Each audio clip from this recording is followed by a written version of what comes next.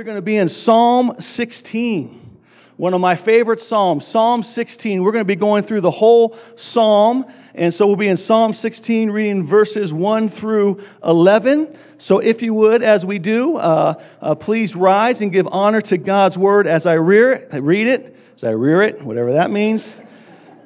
I get my summer sabbatical from preaching.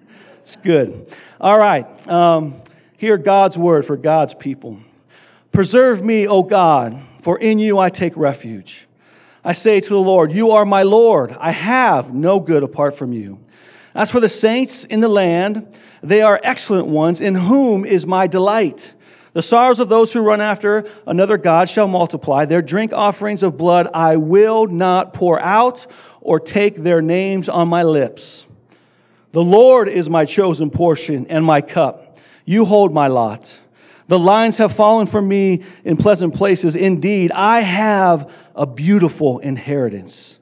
I bless the Lord who gives me counsel in the night. Also my heart instructs me. I have set the Lord always before me, because He is at my right hand, and I shall not be shaken. Verse 9, therefore my heart is glad, and my whole being rejoices. My flesh also dwells secure. For you will not abandon my soul to Sheol, and you will let your Holy Ones see corruption, or let your Holy Ones see corruption. You make known to me the path of life. In your presence there is fullness of joy, and at your right hands are pleasures forever. This is the word of the Lord. Father, that last verse is one of my favorite verses. You make known to me the path of life.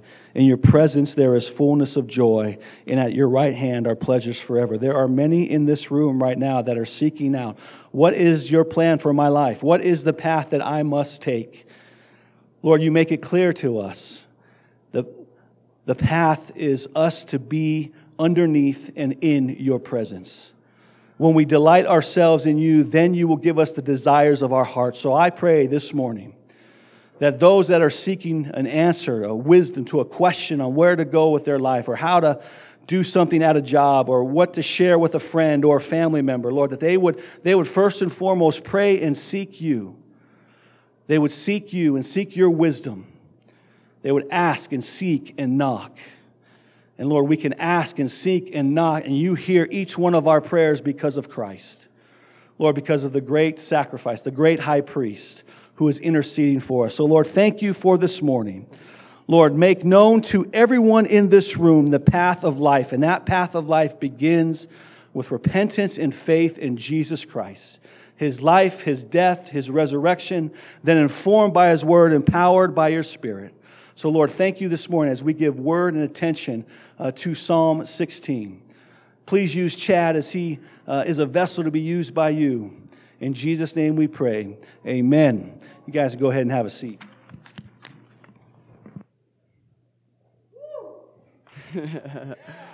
Don't. Thank you. I got to take a deep breath.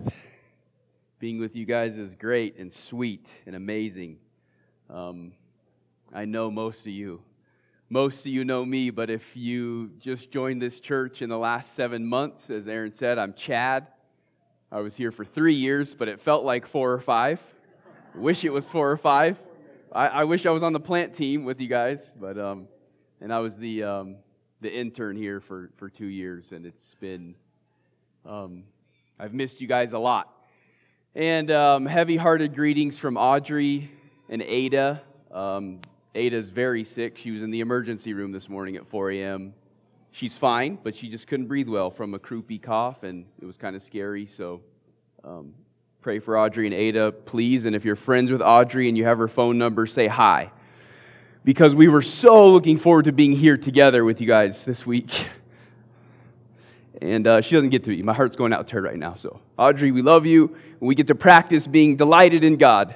And as much as we delight in this great gift of the Crossing Church. So I am overjoyed to be with you guys. You guys know how I feel about you if you've been here if you've known me. This is a really fun series, Greatest Hits. I've been listening. I have the podcast still on my phone. I keep up with all your sermons. It's always food for my soul. I've listened to Beck's sermon, Matt's sermon, Rich's sermon, and Tyler's sermon in this series.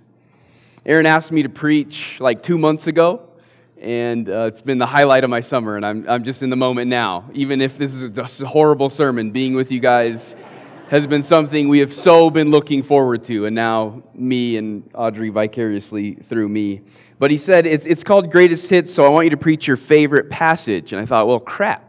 I preached my favorite passage to you guys December 26th. My last sermon, I preached Romans 8. So that's my favorite one. I'm going to end with that. But the truth is, as many of you, we have many favorite passages in the Bible. Aaron just said Psalm 16 is one of his favorites. It's many of ours. So it was an easy choice for me. I didn't waver on it. I said Psalm 16 is going to be it. And what's funny is as I've been studying and meditating on this, I realized I preached pretty much this same sermon to you guys a year ago from Psalm 84.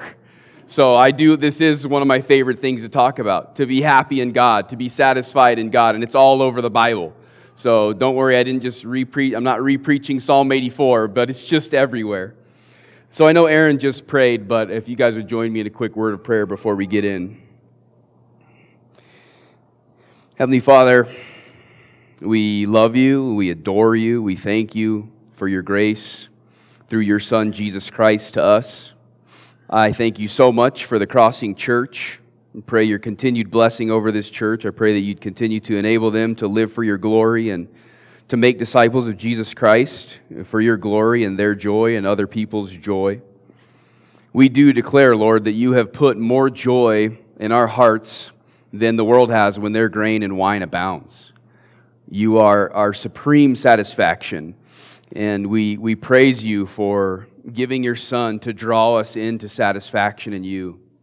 Lord, as I've studied this week, and even now I take a moment, and I pray that those who are hearing me would take a moment and remember the things that we used to seek for satisfaction and salvation. And oh, how sorrows multiplied when we pursued those things. And we praise you for the joy you've given us in Christ. And I pray, Lord, as Aaron said, that you'd use me, that I would just be an instrument, a mouthpiece, and you'd get all the glory and you'd get me out of the way. We pray this in the name of Jesus Christ, Lord, Savior, King, Treasure. Amen. Someone once said that God threatens terrible things if we will not be happy in Him. I love that, and I agree. I know many of you agree. I know your pastors agree. The question is, are affections, or as Jonathan Edwards has made famous, are religious affections essential to Christianity? Are happiness, joy, delight in God icing on the cake of our relationship with Him, or essential to it?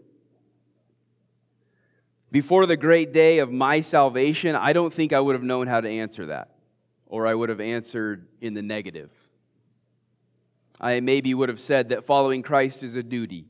It's full of rules that seem mostly meant to prevent me from being happy. But in March of 2013, I was made alive. I was born again, and I received a joy that I can barely comprehend, that, as you said, you get goosebumps when you sing songs about it. I really can barely put to words the joy that I received in March of 2013 and have continued it, only grown in.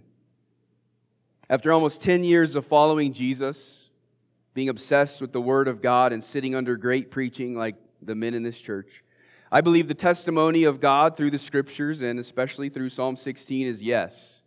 Delight in God is essential.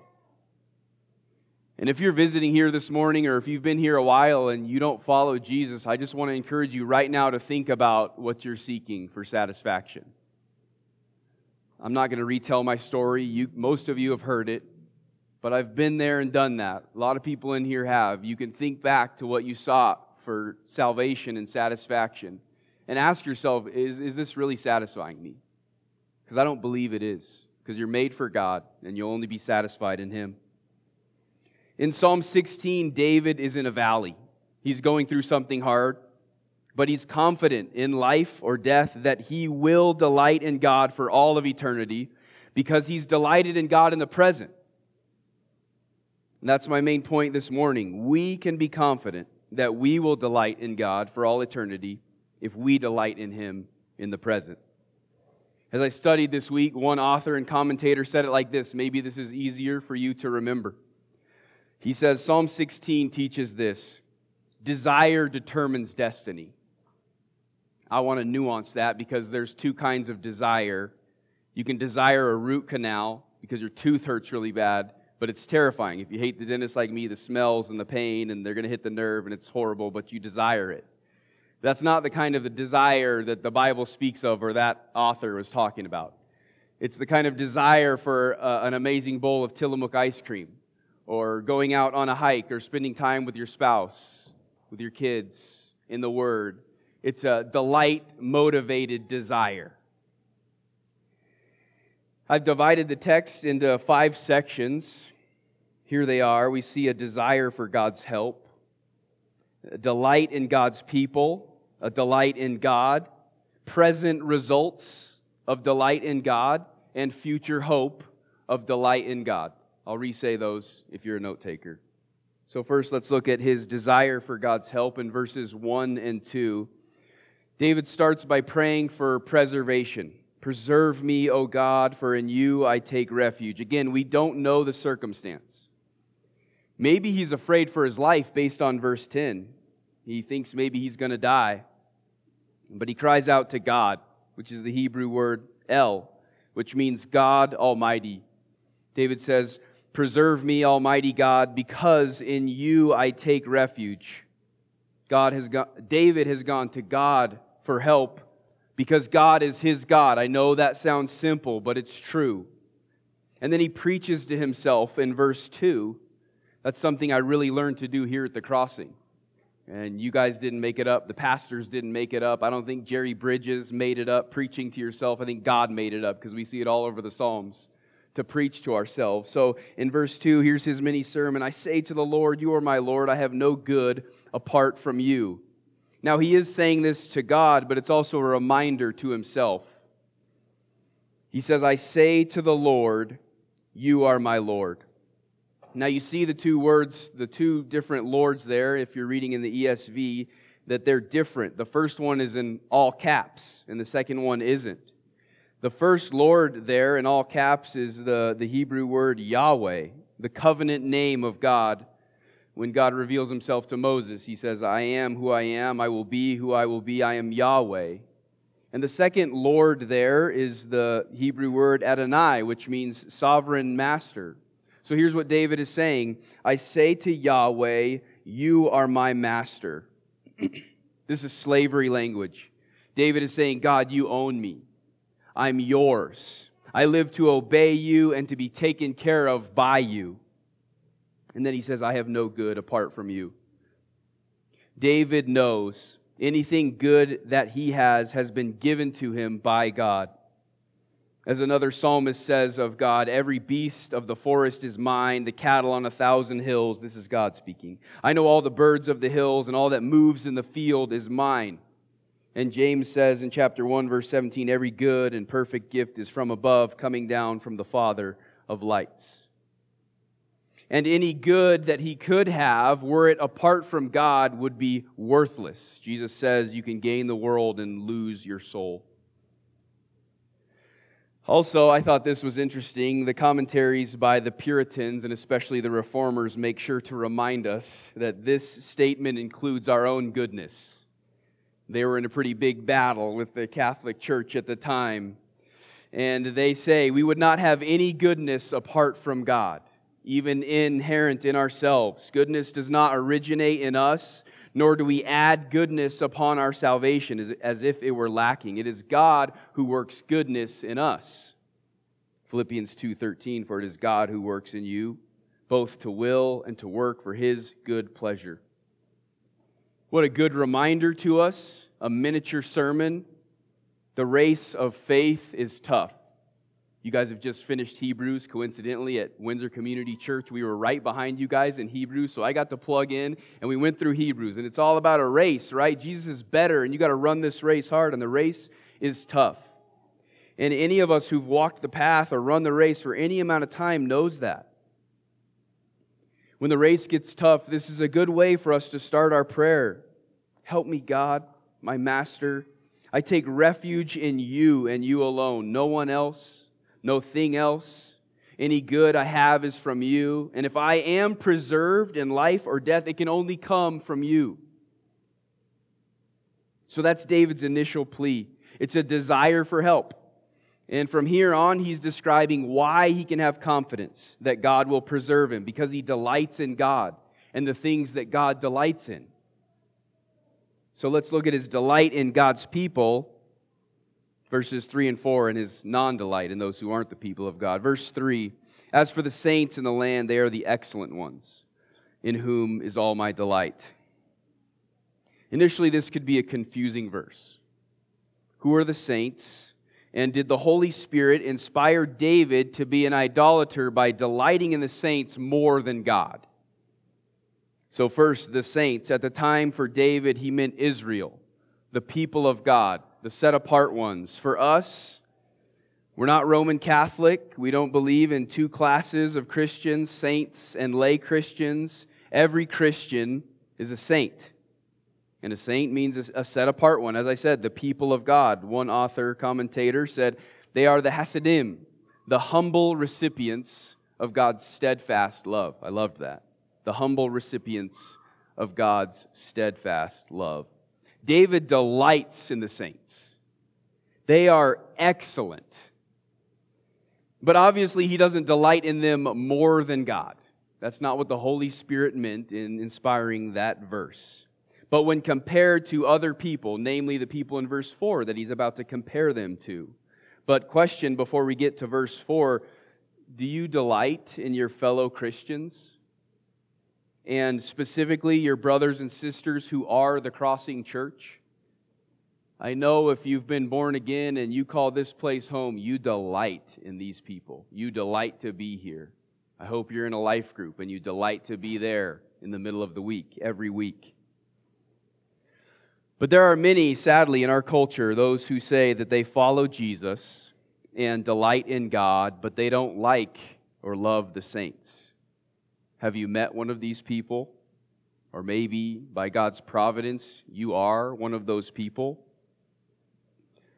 I offer you this illustration, if that's you or if you know someone like that. You don't truly love me if at best you dislike my wife or at worst you hate her. Audrey and I are one. We do everything together. If you invite me to dinner, you're inviting her to dinner as well. Occasionally, maybe we'll have a guys' night, but usually Audrey's coming along with me. I actually lost a deep, deep friendship like this as I got married to Audrey. A couple friends told me that my former best friend really didn't like Audrey that much. Thought she was the wrong one and she had changed me. And I said, dude, I've picked her and she's picked me. So you're not loving me or being a friend to me if you don't love Audrey. And it's the same way, brothers and sisters, with the church. If we delight in God, we delight in the things, the people that He delights in. If you've been born again, you delight in the people of God, even if or when they've really hurt you. I know many people in here have been church hurt. Audrey and I, that's a big part of our story, had been really church hurt before coming here. But just because some saints hurt our feelings doesn't mean we throw them out or the church in general out. In verse 4, David compares the other kind of people, namely those who run after other gods. Verse 4, the sorrows of those who run after another god shall multiply. Their drink offerings of blood I will not pour out or take their names on my lips. The path of the one who runs after other gods is full of sorrows that only multiplies.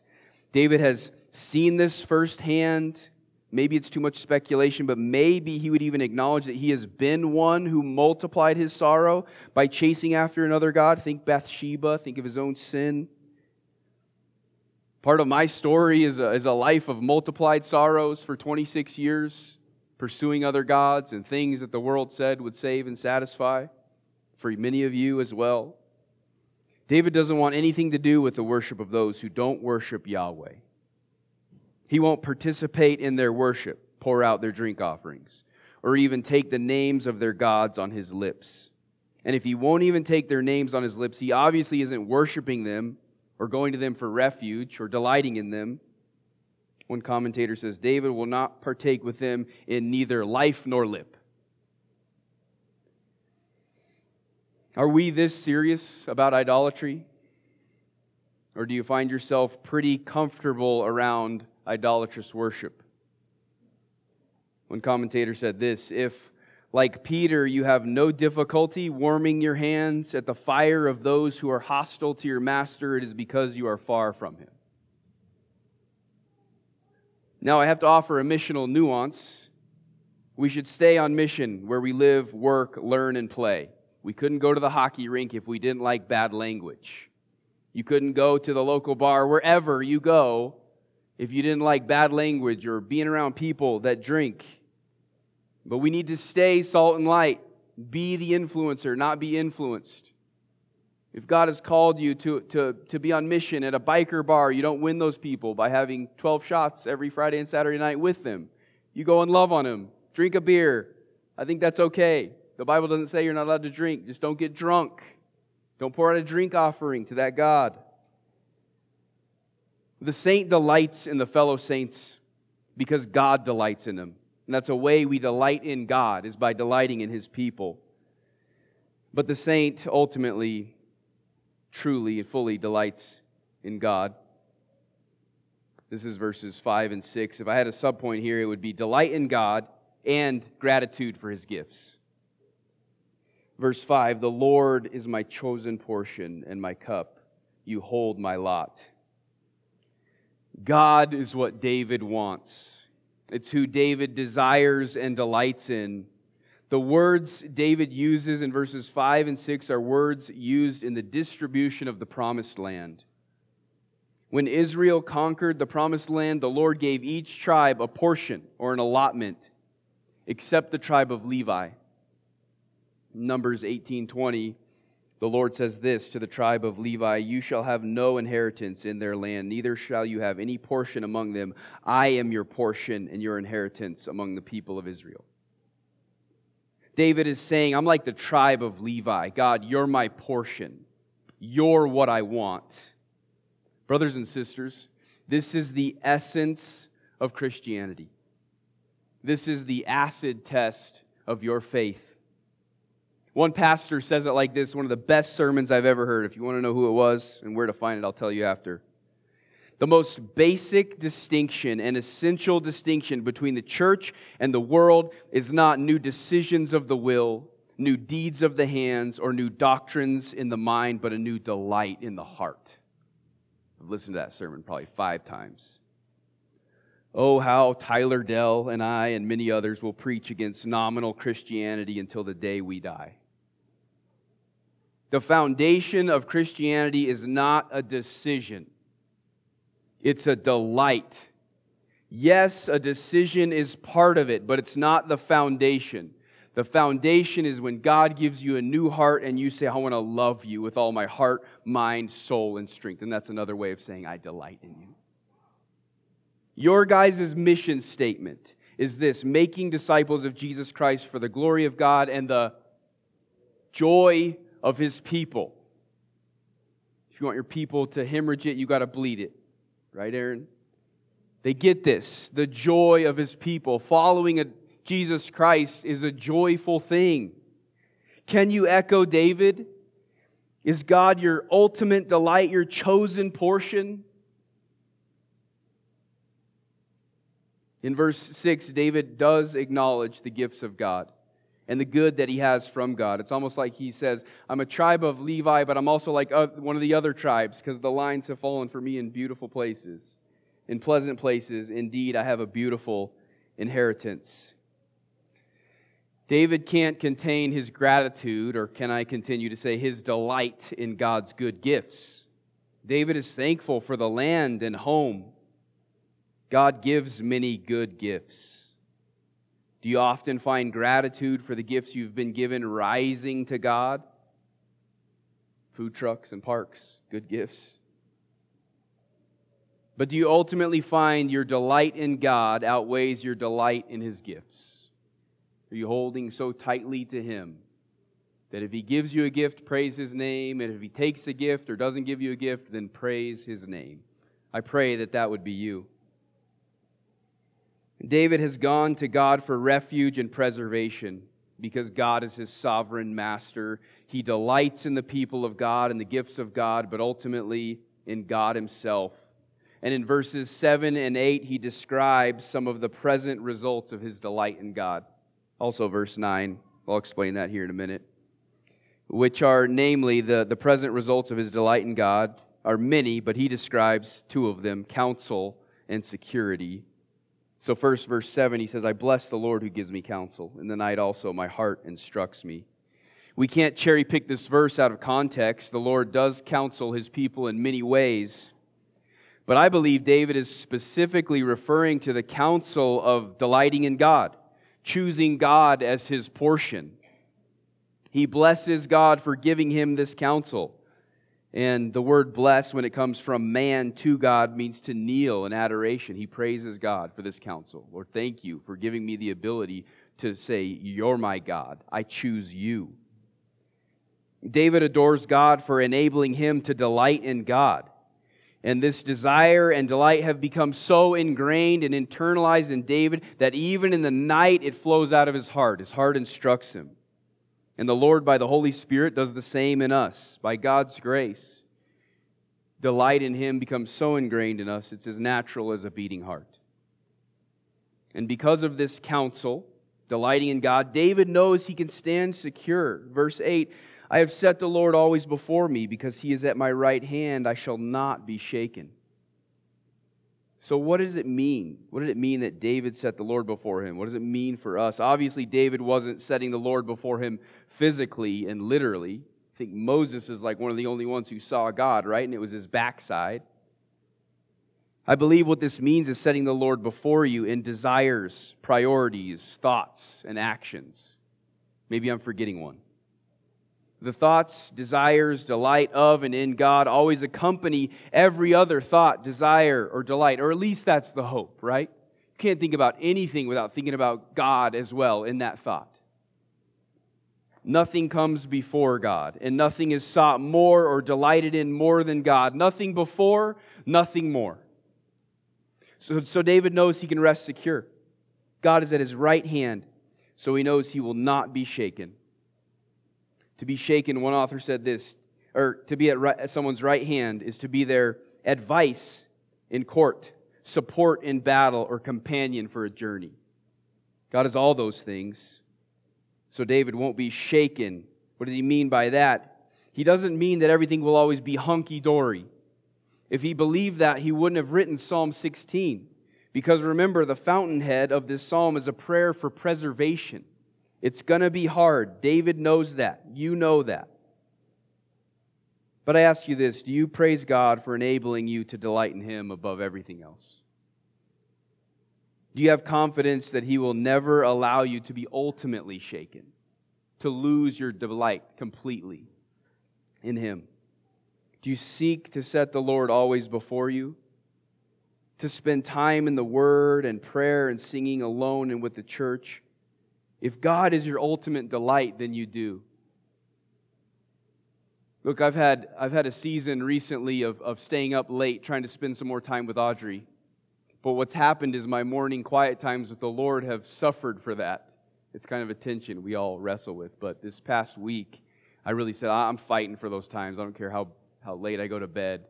And I got up and I sought the Lord. And I'm telling you, I had some of the best days that I've had in a long time this week.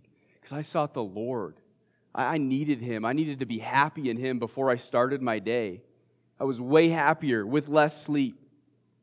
Spend time with the Lord. Seek to be satisfied in Him whenever you do that. It doesn't have to be early mornings. Now, before we move to point 5, I have to be honest. I struggled with where to put verse 9. It could go in point number 4 as a present result of delight in God, because it is. But it's tied to verse 10 with the word for. So his present delighting is rooted in his future confidence of perfect delighting. So I guess verse 9 will be our transition verse.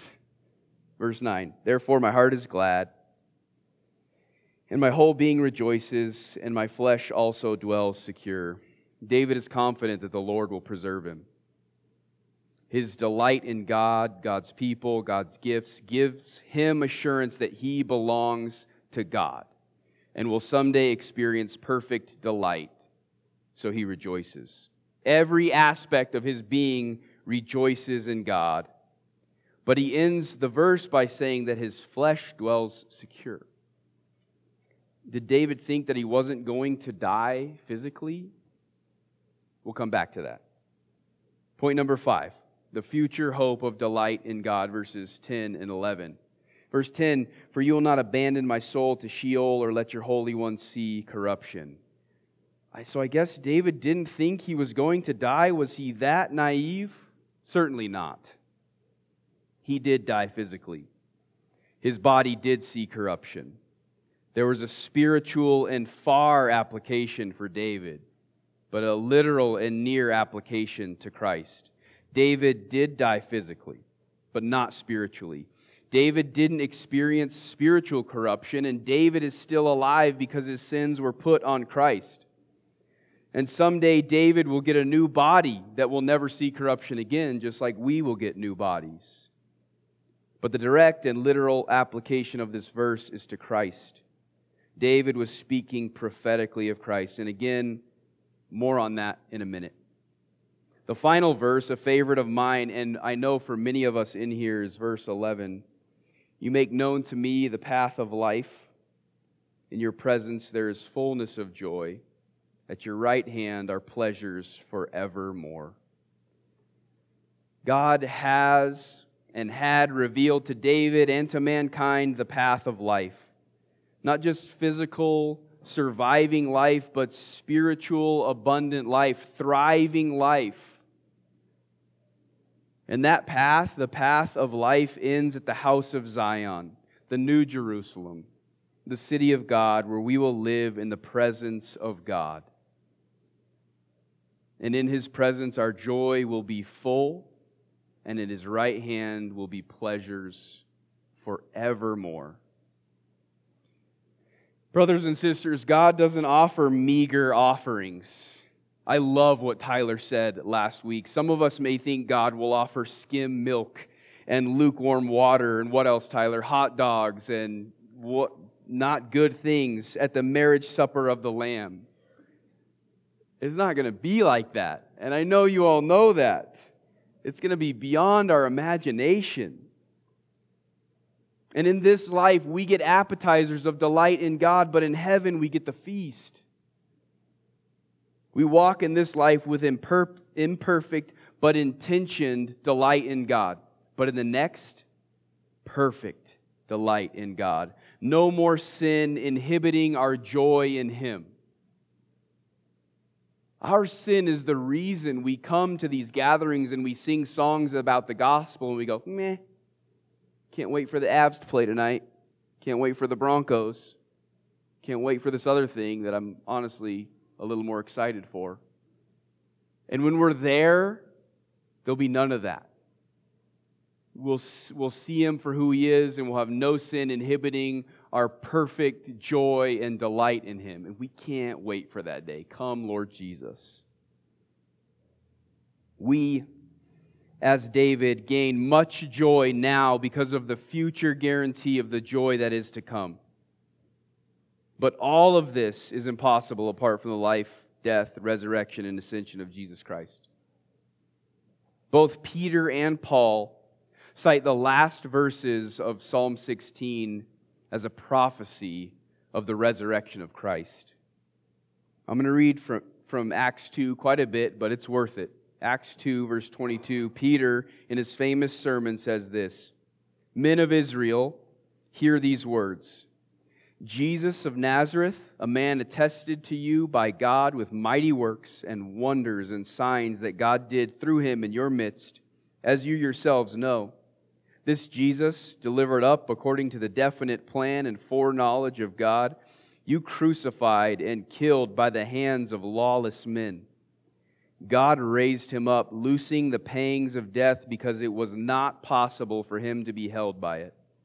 For David says concerning Him, and then he quotes Psalm 16, verses 8 through 11. I won't reread those. You can look down at your Bible and see what he quoted.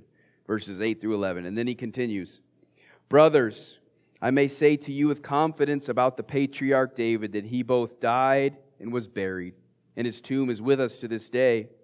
Being therefore a prophet, and knowing that God had sworn with an oath to him that he would set one of his descendants on his throne, he foresaw and spoke about the resurrection of Christ, that he was not abandoned to Hades, nor did his flesh see corruption. Paul in Acts 13, he cites verse 11 making the same argument. This is a prophecy that Jesus Christ would rise from the dead. But apart from the gospel, brothers and sisters, this whole sermon could have been misunderstood as law. I've told you, delight in God, and if you don't, you won't be in heaven. I hope that's not totally what you've heard. Jesus Christ is the only one who can truly pray and say this psalm and any other psalm. You've heard the psalms maybe called the songs of Jesus. They're ultimately His songs. He's the one who can perfectly pray and sing these psalms. Jesus Christ is the only innocent person who ever lived who truly needed refuge, who perfectly obeyed the Father, who truly lived and believed He had no good apart from God. He perfectly delights in the saints. He never wavered in His delight in God. He always and perfectly had the Lord set before Him. His body didn't see corruption. And He was raised from the dead 3 days after His death, and He ascended to the Father, where Jesus Christ has full and forever joy. And through our faith in the Lord Jesus Christ, we are enabled to delight in God now. It's such a gift. And someday we'll delight in Him fully and forever. And this changed my life, brothers and sisters. And it'll change yours when you really grab this. I am called to be happy in God. There's nothing else that will satisfy. Being happy and following Jesus are not separate paths. It's the same path. Doesn't this make you happy and cry happy tears? That's what these are. Should we Christians be said to be the happiest people on earth? Yes, there are trials in this life. There are sorrows. Some people struggle with depression, but like Paul, can't we say sorrowful, yet always rejoicing? Can't we rejoice that it's not about perfectly delighting in God, but pursuing it? Something we say a lot at Windsor Community Church. We say it's about direction and affection, not perfection. Jesus lived the perfect life for you. The heavenly feast of perfect delight in God comes with wonderful earthly appetizers. And I believe with all of my heart that you and I are commanded to pursue and enjoy them. Delight yourself in the Lord. Isn't that what you just said a little bit ago? Delight yourself in the Lord, and He will give you the desires of your heart. And when you're delighted in Him, He's the desire of your heart. That's what He's going to give you. That's what the gospel gives us. Christ died to bring us to God, 1 Peter 3:18. Friends of the Crossing Church, brothers and sisters, you know the things of this world don't save and they don't satisfy. Only God does. And you can be confident that your delight in Him now is evidence that you will delight in Him for all eternity. So I leave you with this quote from George Mueller. Many of you have heard it. He says this, I love it. The first great and primary business to which I ought to attend every day is to have my soul happy in the Lord. May you give your lives to that as well. Let's pray. Lord, thanks for this morning with these precious saints. We praise You for what You've done through Christ. Lord, You've given us grace. You've given us Your Son, and You've enabled us to enjoy You and to delight in You, to be captivated and satisfied in You. And just pray, Lord, that these brothers and sisters would do that. I pray if there's any here who don't follow Jesus, that You would cause them to be born again and give them a new desire of the heart, and that they would make a decision of their will to follow You and to repent of their sins. Pray again Your blessing over this church body, this family of mine.